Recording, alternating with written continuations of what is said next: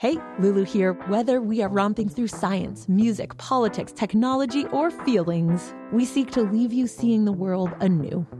Radiolab adventures right on the edge of what we think we know, wherever you get podcasts.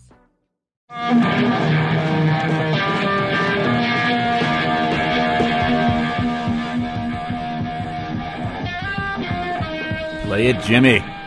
Jimi Hendrix. The electric guitar is nominated by Vernon Reid to kick off our Greatest American Innovation series. The electric guitar is at the intersection of art, technology, and culture. That's also created something completely new in all of those places the electric guitar has. Well, this crowded intersection is where our next guests have found parking spaces. Storm Glure and Benham Plum are both part of the Department of Music and Entertainment Industry Studies at the University of Colorado right here in Denver.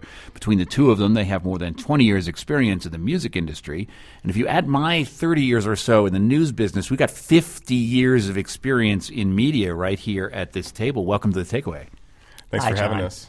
So let's talk first of all about why the electric guitar is actually a plausible entrant in this Greatest Innovation series. Because I at first thought, no, that's ridiculous. But actually, it started out as a let's solve the amplification problem of guitars, and it changed everything else.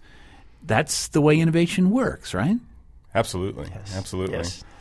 Yeah. Do you think this works? Do you think this is a good? I mean, how do you see one change having this ripple effect, and how do you study that sort of thing? I like to look back at when Dylan went electric at the Newport Folk Festival.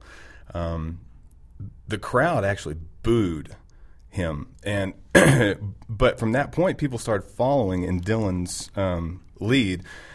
And you see that even in the movie about Johnny Cash, where Cash says he wants to go and make a record at a prison, and the record label is telling him, everybody's gone electric. Dylan's gone electric. You can't go make an acoustic record there.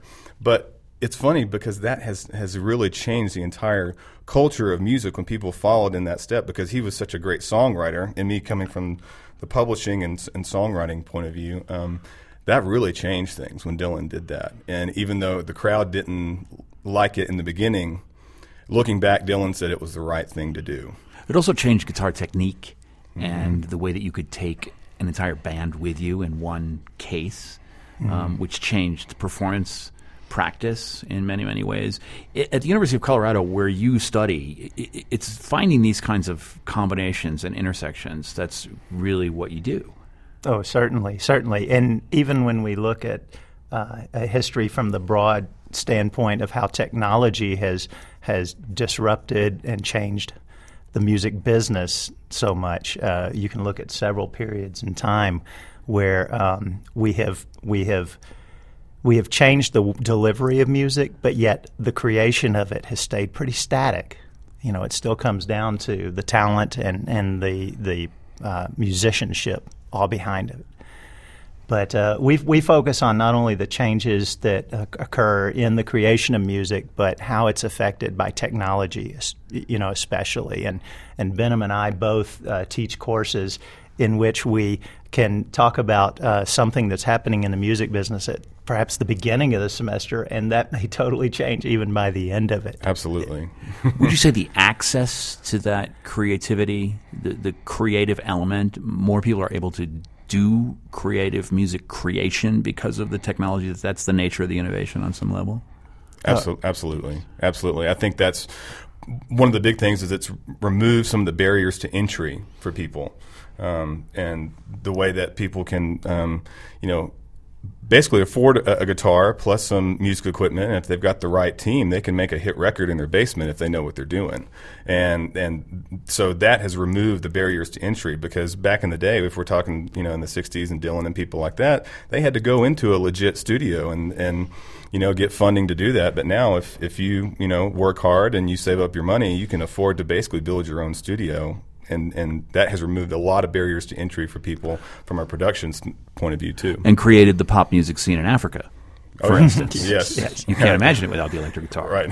Yeah. And all the studios that are in garages in Ghana and Ivory Coast and on all of those places that produce records. Absolutely. And you can also look at it from the consumer side. A person now has access to music they may not have had any access to previously. I joke to my students at the University of Colorado Denver that a fan of Hungarian disco can now find their music and their fellow fans, through the technology we have now. And not only that, the Hungarian disco artist can find that group, and as Benham said, from his own basement, from his or her own basement. Which is Looking for Sugar Man, the story, that great, fantastic film about a community of listeners in South Africa connecting with a forgotten musician in the United States, impossible but for exactly the innovations you're talking about. Absolutely. Absolutely. Yeah. I love that. I love that. I remember when I was, in college, and we had a gigantic stereo. It wasn't mine. It was my roommates. It went to the ceiling, and we made an enormous amount of noise and probably reduced the grade point average of some people on the floor below us. I went back to that same place at the University of Chicago, and in that room is giant computer stuff, which indicates the change of technology. But I remember one of my roommates used to always say he didn't play an instrument, but he played the stereo. That was his instrument. And I thought, that's kind of a stoner thing to say. But in fact, there was something to that. I mean, people play their musical equipment in the creation of playlists, and that's a part of musical creativity that never existed before. And innovation. Absolutely, yes. Absolutely. Yes, it's the mixtape on steroids. Yes. Where's this headed before we go? Where do you think? In music and elsewhere? What's your most exciting thing to study right now before we go? Well, I think the idea that we're shifting to a streaming economy in music is exciting yet worrisome. And Benham teaches classes in music publishing, and understanding how we're going to make that economic model work and keep musicians creating is still to be determined. But I think it's exciting that it's just one further step in the unbundling of the old concept of the album. And now, as you say, people can make their own playlists and carry it with them wherever they go, and have it accessible from every moment, every waking moment. And I think that's very exciting, again, from a consumer standpoint. But we've got to work out the economics to keep it going. It's shifting from a model from it's access versus ownership, because we used to just go to the record store and buy a record, but now we can access it wherever we want. But then on the other side of the coin, this is what we love to talk about in our classes, Adele just sold 7.5 million records in 6 weeks with no streaming whatsoever. So if you have a great record, people are still going to buy it, but it is this argument of access versus ownership. And then there's Taylor, and then there's Bowie, who outdid Adele by passing away. I mean, it's really, really amazing. Yeah. Well, thanks to both of you for being here. What do we call your department? You're Storm Glure, Associate Professor of Music and Entertainment Industry Studies at University of Colorado Denver, and you're an assistant professor of the same thing. What's the whole department that you're in? Well, that is part of the College of Arts and Media. And that's an innovation all by itself. Thanks so much for being here, guys. Thank you. Thank you.